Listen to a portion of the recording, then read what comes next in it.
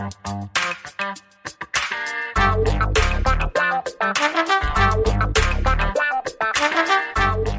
and welcome, and thanks so much for tuning in to this edition of Let's Be Blunt with Montel. And I'm so excited about having a guest that I have on today because I think they're going to give us quite a bit of insight in how managing a vertical family-run cannabis business, how difficult that can be, especially in this time right now that we're going through. My guests today are siblings in the cannabis industry. They are cannabis entrepreneurs. They are co-founders of MD Numbers, Inc., a family vertically integrated cannabis brand of MD Farms, Marie's Deliverables, and Legacy Coterie that provide a range of goods and services to the California cannabis supply chain. MD Numbers' mission is simple: to educate and to grow. Marie, Mo Marquette, and Alan Hackett, welcome. Thanks so much for being a part of Let's Be Blunt with Montel. Hey, thanks for having us. Absolutely. You know, it's not often that you find a brother-sister team that's working in this industry. Tell us a little bit about, first off, what made the two of you? Did you do this collectively, or did you do this one at a time and somebody brought the other one in? What made you go into and gravitate towards the cannabis space? Start with you, Marie. Thank you so much for having us on the show. We're really, really excited to be here. Originally, I wanted to be an environmental lawyer. I did not plan on going into cannabis, but in college, I created a lot of passion for the plant. I really enjoyed using the plant. I understood the science behind it, the medical value, and I wanted to move to California and get involved in cannabis as much as I could. And when I moved to California, I would call Alan every day and I would say, "Hey, are you ready to move? Are you ready to move? Are you ready to move?" So it was a process definitely for us to come together in California, but we were together in Tennessee in the past and always had a passion for the plant, and him and I together were entrepreneurs all across from college up until now. So it's been a process to get to California and get together, but he was able to move out here in 2015, and that's when we were able to kick off a lot of our cannabis businesses together. And I should say, your background, you got a degree, a BA in political science from the University of Tennessee, and a degree in psychology, correct? Yes.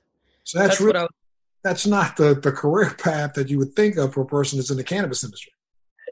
No, I definitely was going to go to law school, and I put law school on pause when I came out of college just because the economy was in such a bad recession in 2009 when I graduated, and I thought it would be better for me to just figure out things that I could do that were very business related. My mom comes from a business background, and I was inspired to make sure I don't have to rely on the man, so to speak. So using the political science and the psychology, it definitely comes in handy, especially now with cannabis is very political, as you know, and the psychology of sales and the psychology of business strategy definitely helps me. But totally not what I went to school for. I wish I would have went and got a master's in business if I were going to do it all again. And Alan, what about your background? You had a pretty storied history in the cannabis vertical before you went to California. Is that right? And you were doing that in Tennessee? Yes, sir. I became a fond lover of cannabis at an early age, started smoking around 15 recreationally with friends, and kind of realized at that point it was something that I liked and wanted to kind of gravitate towards. Started operating in an entrepreneurial aspect, selling cannabis to different friends just to have enough to smoke myself. And that's in a state where it's illegal, or was illegal, still is illegal. Correct. So, that had to have been challenging in itself, correct? Correct. Yes, sir. Getting caught with just a simple minor amount of cannabis can put you in jail. I'm from Virginia originally and went to school in Tennessee where I met Marie. So yes, coming from that place in the South is a lot different when you're moving to California, where it's been legal in a medical sense since 1996. So I feel like cannabis has slowly pulled me out here. Marie as well pulled me out here to be able to kind of get away from that stigma of, being a target for individuals with cannabis and getting in trouble, potentially messing up your life, having charges on your record and not be able to come back from that. So very thankful to make my way to California. Yeah, it must seem really strange. I mean, I happen to, my wife is from Jackson, Tennessee. Okay. And, I used to spend, before COVID, spent quite a bit of time in Tennessee and recognize how strange it is to be in an area of the country where you go one state north and you can have hemp, hemp bowls that you can smoke all day long. Mm-hmm. And it's illegal, or that is legal, but then you cross that line into Tennessee, and next thing you know, you're worried about getting busted. Yet there's so much consumption of cannabis in Tennessee. Right. Correct. Absolutely. Right. Yeah, crazy. So, all right. So you went first, Marie, to California. Did you start your business and then invite Alan to come out and participate? So I went through all the, I guess you could say, like business plan phasing, performas. I built out my business plan. I did all the e-commerce, the logos, and I knew I was going to start it in 2015 because my was concerned was things were going to move fast. And if I wasn't in business and operation in 2015, I thought maybe I wouldn't be grandfathered in to all of the new regulatory framework when I knew eventually Prop 64 would pass. So I got all my paperwork done and I had my menu set, everything ready to go. And I can't remember exactly how but it was pretty much within that same time. Like the delivery was our first kind of baby that we launched, and the delivery started pretty much the moment Alan came out here. Just timing wise, it was perfect. So you had already opened up your own farm, your own grow operation. Farm came next. Okay, so you applied for full vertical licensing. So we started with delivery, and then we started with one delivery based in the Peninsula area in the Bay Area. And then we went down and opened up a second delivery outside of Los Angeles. And what we did, we winded down the LA delivery due to a couple regulatory things going on. Los Angeles is just a little bit more of a web to get into. And then we ramped up the farm. So we always had the delivery first. And then our next vertical, we realized that in order to really compete in the market, especially in LA, we were going to need to control the source of production somewhere. And we wanted to get into cultivation. And that's where Alan was really like gung-ho. We need to get a farm. We need to start growing cannabis in some aspects so we can then vertically integrate this cannabis into our delivery and then any other businesses that we have. Now let's talk a little bit about how difficult that was to start your first, cultivation, Alan. Yeah, it was pretty crazy. I mean, to think back on it now, having no experience cultivating, having no experience or resources in the area that we went into, which is Salinas, which is an agricultural area. So that was an advantage for us because we're not on the side of a mountain somewhere. We're literally in the middle of, one of the biggest agricultural areas in California.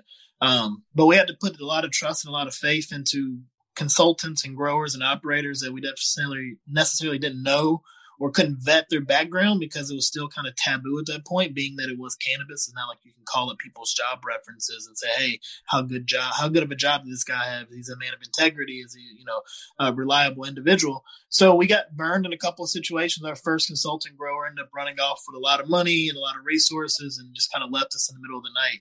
So we kind of had to hunker down and try to figure things out our own. Luckily, we were able to raise money from family members and friends and then, money from our delivery service to keep the business afloat until we were ultimately able to figure out how to really properly navigate the legal compliant world. Because as we're growing, all the rules are changing at the same time. So not only are we having to figure out how to grow, how to be compliant, but also how to be able to create a product that's going to be wanted from, our customers in the Bay Area. So it's pretty tedious, but that is an issue in California. I mean, you have every single individual municipality has a different set of regulations and rules and, packaging and those kinds of things. Did you decide when you started your grow to start your own brand, or are you growing as a feedstock supplier to others? Yeah, at first it was kind of to start our own brand, but then it was really just to kind of have freedom, not to be able to have to rely solely on distribution networks to get product.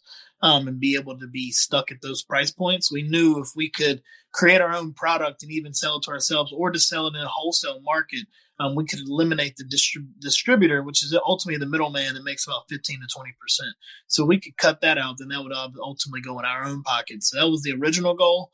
Now, 4 years in of having a farm, 2021, we're looking to launch our own brand and put on our own shelf. But up to this point, we focus mainly on wholesale. so we could allow other distributors to take our product and put it in their bags and put in their packaging and their labels. And it allows us to kind of cut that cost out right now and just focus on getting better at cultivating. And then 2021, we'll add that to our menu. Gotcha. Now, talk about a couple of the challenges that you're clearly minority, owners in a business that minority ownership is few and far between. Absolutely. I think Alan and I, we never started out, with too much time to look around as to who we were working with and who was excelling and what the other professionals around us looked like. But 4 years later, 5 years later, we look around and very few people were able to make it from the old rules in Prop 215 into the new rules in Prop 64. And even less of those people were any minorities. So it's sad to see, that there's not more of a springboard or an advancement place for a lot of minorities to come into the business just because of typical resources that we lack that could be in any business, whether it's the access to real estate, access to banking, financial technology, funding. A lot of companies that are really successful, they raised $50 million from friends and family. Alan and I and a lot of minorities, just like Alan and I, we do not have the ability to go raise 20 million, 50 million from friends and family. Alan and I were lucky to raise what we were able to raise, which we were able to get started at a much lower monetary point because we started so long ago and we phased everything in. We didn't have to just turn everything on at one time. So it's really, really sad to see. And Alan and I basically try to do everything that we can to just show others that, yes, it's hard. Yes, it's tedious. Yes, it's expensive. But if you're a minority and you want to get into this business, this is our industry. We created it. We have evolved this industry to be what it is. We've fought for it to be on the forefront of legalization in the way that it is. It's because of people that look like Alan and I and you, Montel. So we want to make sure that the people that are in the industry are aware of the minority presence lacking, how much it is lacking currently, how much the funding's lacking, how much the equity programs all around the country are lacking.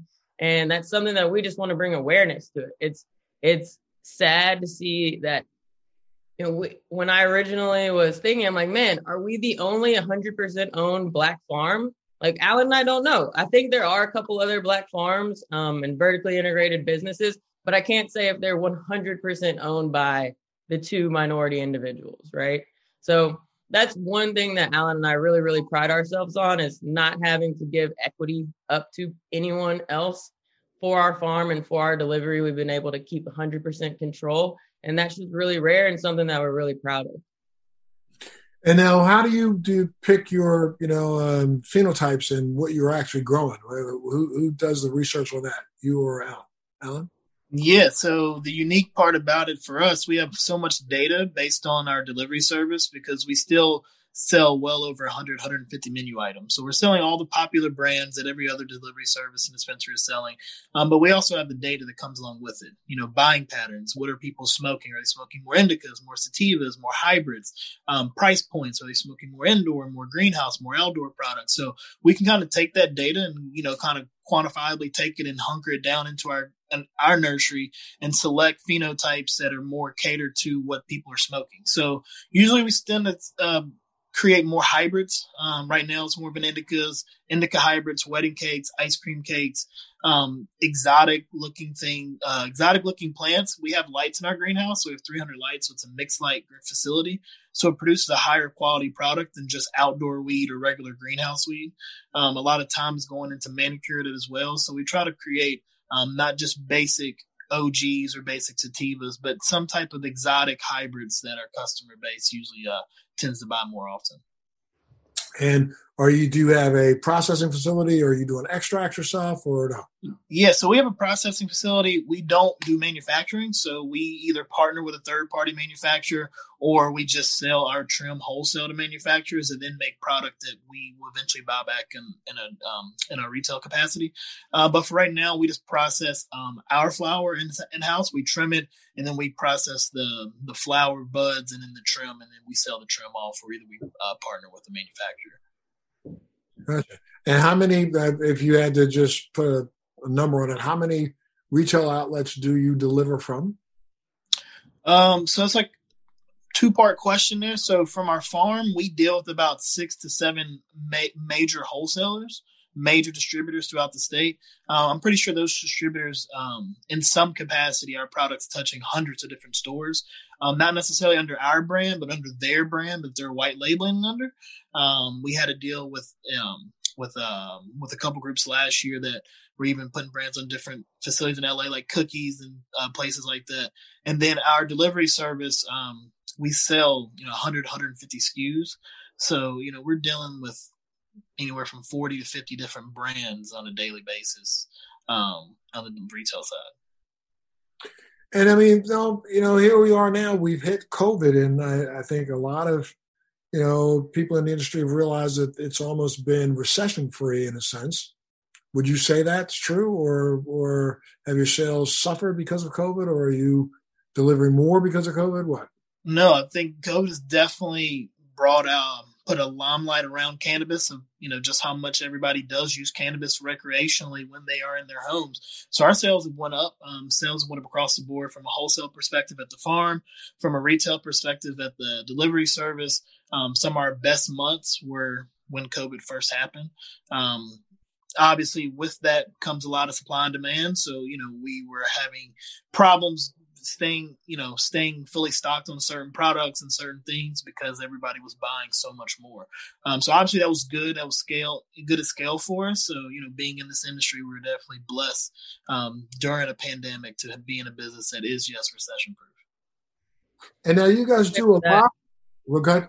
I was going to add to that on the delivery side. I would definitely say is recession proof. Cannabis in general mimics alcohol. You're smoking if you're sad, you're smoking if you're happy, but there's definitely a point of location, and being shut down. California is about to shut down again. And if you're a storefront in an area that, San Francisco, 7 square miles, and we rely a lot on vertical business, literally sky rises everywhere that support all of the industry and the retail below it.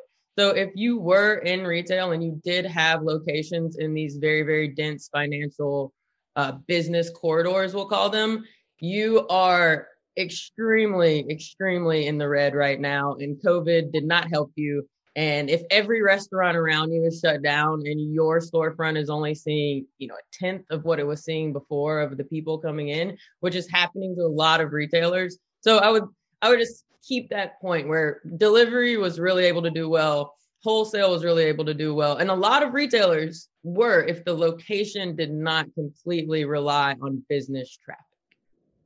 Right. And so, but I can understand that. Again, I've been looking at some of the numbers and been talking to different people about the fact that all over the country, it seems that the delivery services has gone up. And I wouldn't counter what you say, but agree with you. In some ways, it's similar to alcohol, but it's entirely different. I think more people are starting to figure out how deleterious alcohol consumption on a daily basis is, being hunkered down in your home, how they can't get out of bed, how they have a bad hangover. But then again, if I use cannabis, I don't have that same issue. So it seems as if more people are shifting over to cannabis. So did you say that? Oh, yeah. I would definitely, even in college, if I had a hangover, I'd tell my mom would say to me, you should have just smoked. Why are you even trying to get drunk? What are you doing? So yes, I definitely think that being isolated in your house definitely has driven more people to using recreational drugs. I think that's been proven over COVID, just the isolation. So cannabis for sure is a much better choice of medical use or recreational use, whatever you're using alcohol for to pass the time. It's absolutely much more medically beneficial and less harmful recreationally and preventative even than alcohol. And I mean, even the one glass of red wine a day, they say is supposed to be all right. I don't even know if I can necessarily believe that. Yeah, that's been thrown out lately. It depends on your body mass and who you are individually. I don't think there's that one step or one thing fits all anymore. I think people have now changed their mind a little bit about, over alcohol consumption. We know that alcohol can really be extremely detrimental, especially to your immune system, especially in a time like now. I've had some personal experiences with people that have to take drug tests that previously didn't have to take a drug test. So they stopped smoking cannabis, and just due to whatever reasons, naturally they started drinking more. And the impact that had on them was so negative, and it was all created from the fact that they had to pass a drug test. Yeah, crazy.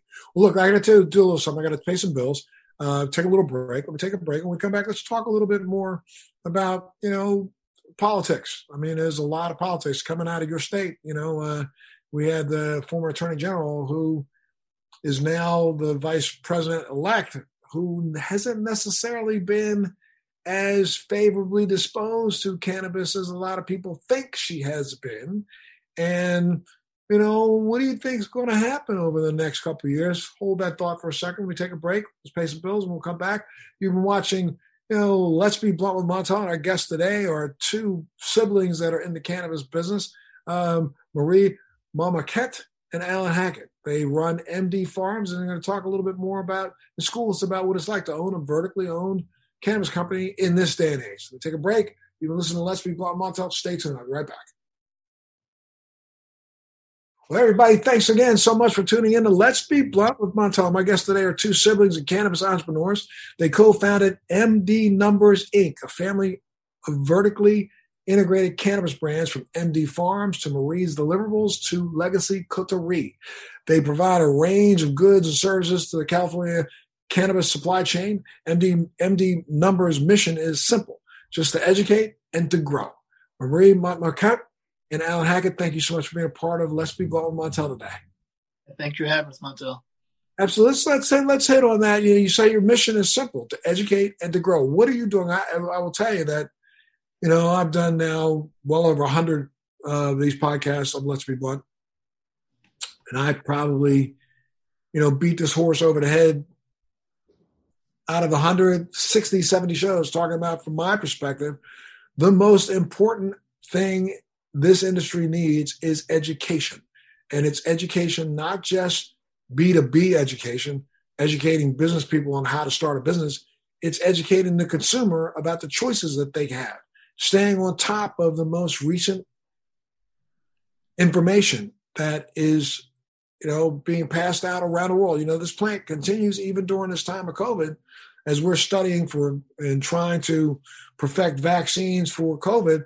There is still research being done on cannabis, and that research is, some of it is really profound. I mean, I spoke to a doctor a few months ago who talked about the fact that they're finding that, there are several of the phytocannabinoids and some of the other components of this plant that have higher antioxidant, anti-inflammation aspects to it than even aspirin. And this research keeps coming out. But I think we as an industry do a really piss poor job of transferring that information to and putting it into the hands of the consumer who wants to make a choice for themselves and their family. So what are you guys working on when it comes to education? It's like a two-part question, really. In a lot of ways, we try to educate not only for the consumer on the best products to use and what's new in the industry, but also trying to educate as a whole about the business, not just to other business individuals, but to individuals of color and individuals in minority sense that want to get into the industry. So I think it starts there with educating other individuals that can get in to help educate people. But from the day that me and Marie started our delivery service, we've been big on educating individuals in our community that bought from us on a regular basis, that wanted to get off pain pills, that wanted to get off different things that they were on for their pain. And, they could learn about edibles. They could learn about CBD. They could learn about different type of extracts they could use that could ease that pain and can help them in ways that they didn't even know was available to them. So I think in this day and age, with everybody trying to fight for brand space, everybody trying to fight to get their name out there, not enough money is being spent on the education aspect of it, because new products are being created every day. There's a lot of money that's going into research in the cannabis space. But I think this is mainly because of the stigma. The stigma's still there. So it's like people that are already kind of driven to cannabis, it's almost a sense of like, why spend more money to try to get them to buy something that they're already kind of prone to? Let's get them focused on buying a brand. And I think we got to get away from that and get more to educating about the individual benefits that cannabis can have, because it's really there for us all. Yeah, I mean, I agree with you. I think we're too busy trying to preach to the choir, and it's the choir that hasn't heard the song yet are the ones that. And I know that you guys are very very big on social equity programs, which is the buzzword all over the country. But I mean, when it comes to social equity, in some ways, you are the prime example. Having a minority-owned company that is vertical, um, that didn't rely on someone else to start that. How are you trying to impact that social equity picture in California? Stay with us. We'll be right back. Do you want to know how to become a social media influencer, how to grow an online business, how to make money from your laptop and build a profitable online company? Well, I'm going to show you how in my podcast, Living the Red Life. I built $1 million company at the age of 25, a $10 million company at the age of 30, and now I'm the A-list celebrity marketer that speaks around the world on how to transform businesses and make them profitable using Facebook ads, marketing, social media. My name's Rudy Moore, and I'm super pumped to bring you my podcast, Living the Red Life. I know this is going to become your new favorite podcast, and I'm going to show you how to grow a profitable online company step by step every single week. For sure. I think Alan and I are exactly as you said, spitting images of people that come from, what could have happened to us would have been, the war on drugs. We are from the South. We've both definitely participated in cannabis in the South, and we're aware that we would be under the jail right now if the laws would have been able to kind of have their way with Alan and I, right? So with equity, there's so many pieces of equity, and we, number one, just want to use our facility, like our farm. We work with a nonprofit called Success Centers, where we do a monthly sponsored tour where we bring a group that's interested in horticulture. Usually they've graduated from Oaksterdam University, and then we show them the farm. Like, we literally bring them to our farm. We walk them through. We answer any question. We're very transparent. We try to explain to them all the ins and outs that it took to get to that point, how we operate in the day-to-day, and then what it looks like for them to potentially get operational in the same capacity that we are. And I take it a step further. I'm an advocate, of course, but I'm an advisor for equity applicants in San Francisco. So I'm helping with all sorts of really good individuals make sure that people are not being taken advantage of with predatory contracts, being that they just handed a piece of paper that said, hey, you get a dispensary, now go find someone with money, right? So those two things don't necessarily line up to make sure that the equity applicant is impacted and empowered in a positive manner. It definitely sets them up for potentials for their business to be taken, or for them to have a lot of implications that they don't even understand, of course, because we're analyzing contracts that we may or may not understand. So yeah, I think equity is a huge piece. Alan and I in general, I mean, we are equity. We do represent people that come from social injustice. We don't have any current equity permits, or we're not like equity operators per se, but we are the definition of equity if it comes down to it. And I definitely make sure to empower and provide insight and business acumen to all the people that come around me, to make sure that I empower them to be able to start a brand, or I've empowered them to be able to open up dispensaries. And I never really know the impact, because I say what I say to everyone, and it's kind of up to them to take it and to make sure they communicate back with me. But it's beautiful for Alan and I to be successful, so other people can see minorities be successful. And then we can take what we've done and actually offer it to other minorities in a very, very open fashion, which is not normalized, and it should be normalized. But we show them what we can do, and then we actually help them. And I've personally watched like handful, I mean, it's not like a ton of people, maybe 10 people that I've definitely coached and mentored become successful and empower themselves to create a brand, empower themselves to get a retail through processing and engage in leases and talk the real estate, talk the business acumen, have a business plan, and basically say, bro, you can do this too. Look, there's nothing crazy special about what Alan and I have done. We just work really hard and we educate ourselves. And we put those two things together, and we just phase everything in piece by piece. It's not like some rapid warp. So it's crazy to actually just be able to be something that people can look at and be inspired by. And I think that's really important in a whole, because I come across a lot of people that really want to get into cannabis, but they don't really know where to start. And at least taking advice and seeing Alan like give that tour and being able to ask him any questions is really, really empowering. So what do you think is coming down the pike here? You know, again, we got a brand new administration trying their best to see if they can make it through to January 20th. And I hope that happens. You know, I mean, there could be so many more weird things could happen in the next 30 days, but let's just plan on, you know, this administration actually, you know, moving out and the new one moving in. But then when that happens, you know, we're also looking at probably the last, you know, we're looking at least a 5-6 month really hard time when it comes to COVID. I mean, I don't think just because we are talking about the fact that there's a vaccine coming and might be deployed by the end of this month in some places around the country, it's going to be 6 or 7 months before the entire population has an opportunity to have enough people, you know, vaccinated to represent herd immunity in some way. So, I mean, we know, again, that cannabis research is moving forward, and there's some implications for cannabis and some of the cannabinoids when it comes to COVID. But do you think that this new administration is going to take the time out in the next 6 or 7 months to even put cannabis on their radar screen? I wouldn't. I mean, I wouldn't think so. Like you just listing some of the things that you listed off, I think there's a lot of pressing issues, especially in the next 6-7 months. You know, getting the stimulus package done. If this administration doesn't get it done, potentially extending that stimulus package, and then obviously COVID vaccine getting out to the masses. Yeah, I would think everything would probably stay as it is, and then we would hope for some, I think, common sense measures to be implemented, like getting rid of 280E and different tax statutes that limit us from actually being a normal operating business, even from a tax perspective. I think there's some little things that they can do to give relief to to cannabis companies.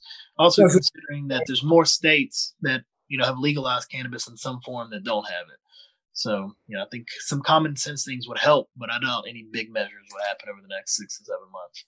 Are you guys lobbying, or are you part of the lobbying efforts for the industry? I mean, there's I think one of the biggest things that the Fed could do is just figure out a way to make banking, 100% easier for you. And there's some initiatives that are coming down the pike right now and have spread out, like Kind Financial. I don't know if you know about them, but there are organizations that you can participate in where you can literally get into a cashless situation. Finally, some of that's available. But do you think that that might be one of the areas that this administration moves forward on? No. I mean, I think that in the reality of the matter is, if you are a capitalized cannabis company, you're banking. Like, you don't have trouble banking in cannabis if you have money. You can go get a bank account. It's not as hard as it was in the past. We're more worried about the overregulation and the overtaxation than banking. Kind of like to Alan's point, doing away with 280E so we can actually write off our transportation costs or our employee costs or our normal business expenses that make us profitable, or even something like research and development. Very, very important things that other companies can write off that we can't. I just take it back, Montel, like, if it was that easy, we would be doing it. The science speaks. The science is clear as day. We have no question if cannabis is healthy or medically helpful, or do we have enough peer-reviewed studies to prove X, Y, and Z? We do. We know that. They're there. The studies are done. Why doesn't the politics or the regulatory framework match the science? Well, that's a much bigger problem and question than Camilla and maybe Biden will be able to solve in general, especially in the next 6 months. But there's so much research to be done. And to your point of, making sure that we're learning if, cannabis could help COVID, or THCA or CBDA and all the different acids that could potentially help.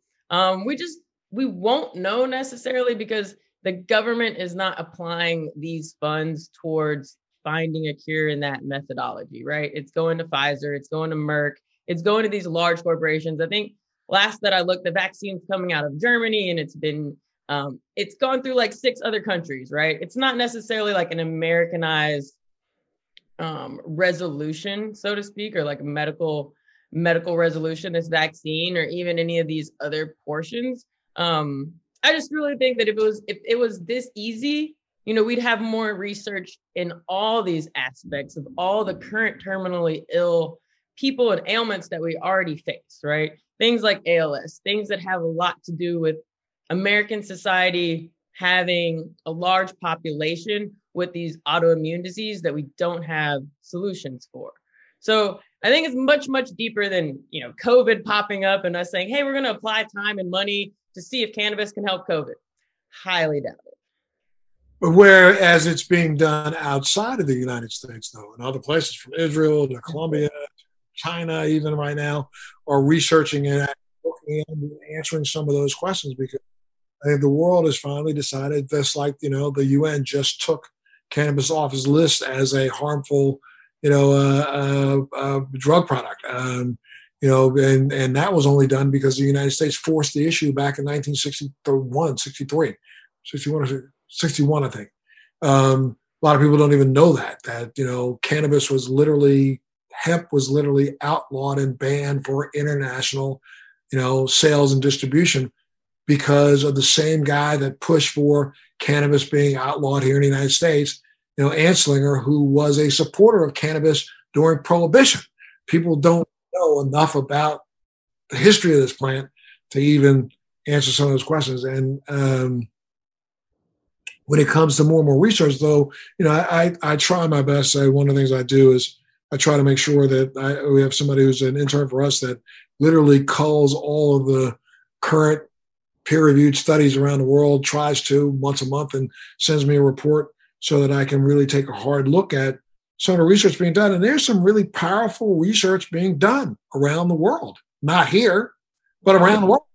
And just like you just said, we're going to be looking in about a year at us having to rely on international sources of information rather than, starting it off here in the United States. I would say that also mimics the cannabis industry in general in the United States, due to the lack of funding, due to the federal scheduling of this drug still being Scheduled 1. You see a lot of international investment and international companies ready to take hold of corporate cannabis in the United States, and not necessarily United States-backed funded companies. Right, this is true. So now, do you plan on maintaining your, privately held, company, or do you envision, a public strategy here soon, or in the next couple of years? I don't know. That's definitely something to be determined in the long term. I would say in the short term, we're definitely proud to stay private. Alan and I really like to be able to just make decisions in-house quickly and really accurately with just 2 people, and not having to go back to necessarily a large board, or making sure that our shareholders are happy, because Alan and I didn't make money for a long time. And that was because we were feet to the ground, head down. We're going to build this foundationally, and then we're going to make money later. And that definitely helped us. And that's not always the case if you go and you take outside investment and you give away equity, and then you have to make the shareholders happy when we go public. And then you have to really be responsible for making money a lot faster. So I think for us, one of the things that allows us to reinvest and reinvest and reinvest is because it's just Alan and I. If we were public and we constantly went to the shareholders and said, we're reinvesting the profit again. No, we're reinvesting the profit again. We're reinvesting the profit again. I'm not so sure that would be, extremely praised on the other side. Well, there's been lots of entities like yours in different areas from California, different places of the country, who have already literally been able to tap into, a pretty lucrative exit strategy. I mean, with what you've already built, I would imagine that, or there would be different entities that are going out here right now trying to see if they can coalesce different companies around the country, and they're doing fairly lucrative $20, $30, $40 million buyouts. Have you been approached, or are you keeping people at a hand's length?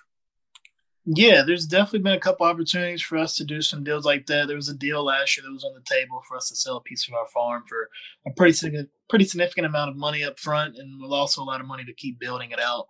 I think for us and what we've kind of come across is like we've done so much in so little of a time period, and we're so young and so hungry that a lot of the things that we're doing, a lot of the groups that are getting bought out are our peers. So, we can see a company that's getting bought out for X and we know what made them successful, what their pitfalls were. And we're like, well, if we could, duplicate that model and do it a little better and mitigate a little bit of more risk and cut costs here by being more vertical, then our company is going to be worth even more. So for us, the allure of building something a lot bigger than what we are, a lot bigger than what we think it can be is part of the reason why we kind of keep going. At this point, obviously there's monetary gain, but we're in the industry to build to build an empire that's reflective of the work that we put in. So we have very big goals, very ambitious to take this not just across the state of California, but across the country, and take our learnings and put them to where they're going to be valued a lot more than they currently are in California, just because like I said, it's been going on here since 1996. So we have a good opportunity amongst us, but we always listen to those offers and kind of see where the market is. And right now is a good time for us because having cultivation and having the outlets that we have retail, there are a lot of groups that want to get in and kind of just grab up everything. So we've listened to it, but for us right now, it's just keep building what we got. And that must be part of, I was going to ask you, what's your future plan? So what are the immediate, let's say what's the 1 year plan and what's the 3 year plan? Yeah, so we have there's a lot of things going on. Like right now, say within the next year, we're going to build out 3 new cultivation facilities. So currently we have a 50,000 square foot greenhouse facility in Salinas, California, MD Farms. We're going to add another 50,000 square foot facility on that same parcel. We're in the process of getting building permits to build that out right now. Down the street, we're building out 2 indoor cultivation facilities, one 200 light grow and one 400 light grow. So we're in the process right now. We just got permits for one. It's in Greenfield. Another one's in Salinas. So we're building out those, doubling down on cultivation because we've seen, especially during the pandemic, it all starts with the plant. As long as you can create the plant and create a good product and taking the data that we have from our delivery, we'll always be able to be a tier above what the rest of the market is because we're growing for a purpose. We're growing for our customer base. So for me, that's my focus for the next year. And then that goes right into working with Marie and distribution and retail, creating a brand for 2021, building out more distribution outlets in not just San Francisco and the Bay Area, but in LA and different areas as well. And then funneling all that through a brand through our delivery service. Right. And if somebody wanted to get into the business and wanted to get advice from you, Marie, what would you tell them? What would you tell a person who's really trying right now? Their heart and soul is in cannabis and they'd like to be a part of the industry. What would you tell them? How will they start? I think goes back to just education piece. Of course, there's, 20 or 30 types of cannabis permits. Which one are you interested in? Why are you interested in it? What about what your plan is special? Why is the market missing what you're offering? And then making sure that you have a good idea, but actually doing the research because, there's this glamour and allure of being in cannabis, right? Like, oh my gosh, we get to be in cannabis. But the reality is it's overregulated and overtaxed so much that, let's say you had a storefront, Oaksterdam will tell you it's 1% profit in that storefront. So I would say make sure you love cannabis. Make sure you love being an entrepreneur in business because this is going to be much harder than running any type of other business. It's just in every facet, the banking, the e-commerce, the regulatory frameworks, how to even apply, the types of specialists that you need to support your business. Everything is just a step above the norm, right? Just because it's such a specialized industry. So do the research, make sure you really understand the permits that are available, which ones you think you have access to. Make sure that there is also a plan for capital. You don't necessarily have to have all the money in the world, but make sure that you have a plan to make a business plan, a pro forma, have your financial models together, can answer and speak intelligently to your business so you can raise money. But I would just say, if you are serious about it, you have to prove you're serious about it. By that, just making sure that you're doing the research, you understand exactly which types of industry points that you want to touch. and what you have to do to get there. I always say, no one can sit here and I can't tell you how many sales you're going to do your first year, but you do have to tell me what your fixed costs are. You do have to come to me with a lot of your business pieces figured out, because that's how I know that you'll be successful, right? Because you've done the research and you've taken the time to educate yourself. So once again, it's not super glamorous. You really, really have to love it. It took Alan and I, 4 years till we were like actually in the green on most of our businesses. And you really have to be able to put in that same time and dedication to do the work now, to actually succeed later. It's not going to be like some pretty piece of, money falling from the sky or something like that. More businesses have gone out of business, especially even highly, highly capitalized businesses that you've seen. Consolidation is running rampant right now. So you really, really have to make sure that you're going to dedicate the time and the money to something that you're going to be successful. And this is a really, really hard industry to be in. So educate yourself for sure. So thank you guys both so much. Marie and Alan, thank you so much for being a part of Let's Be Blunt with Montel today. You really schooled a lot of us, and I wish your business success. If anybody want to reach out and get some information from me, where do they go? md.farms.ca is our Instagram right now, and mdnumbersinc.com is our full website where you can find out about all the businesses. Excellent. Well, I'll make sure that all of our listeners and viewers try to go up on our website if they want some information. And I thank you guys. Know that you have a home here whenever you want. And I thank you so much. And make sure that you tune in to the next Let's Be Blunt with Montel. Thanks for joining me on Let's Be Blunt with Montel. Please make sure you're subscribed and hit the bell to be notified when new episodes post each week. We'd love to hear your feedback also, so please send us your comments.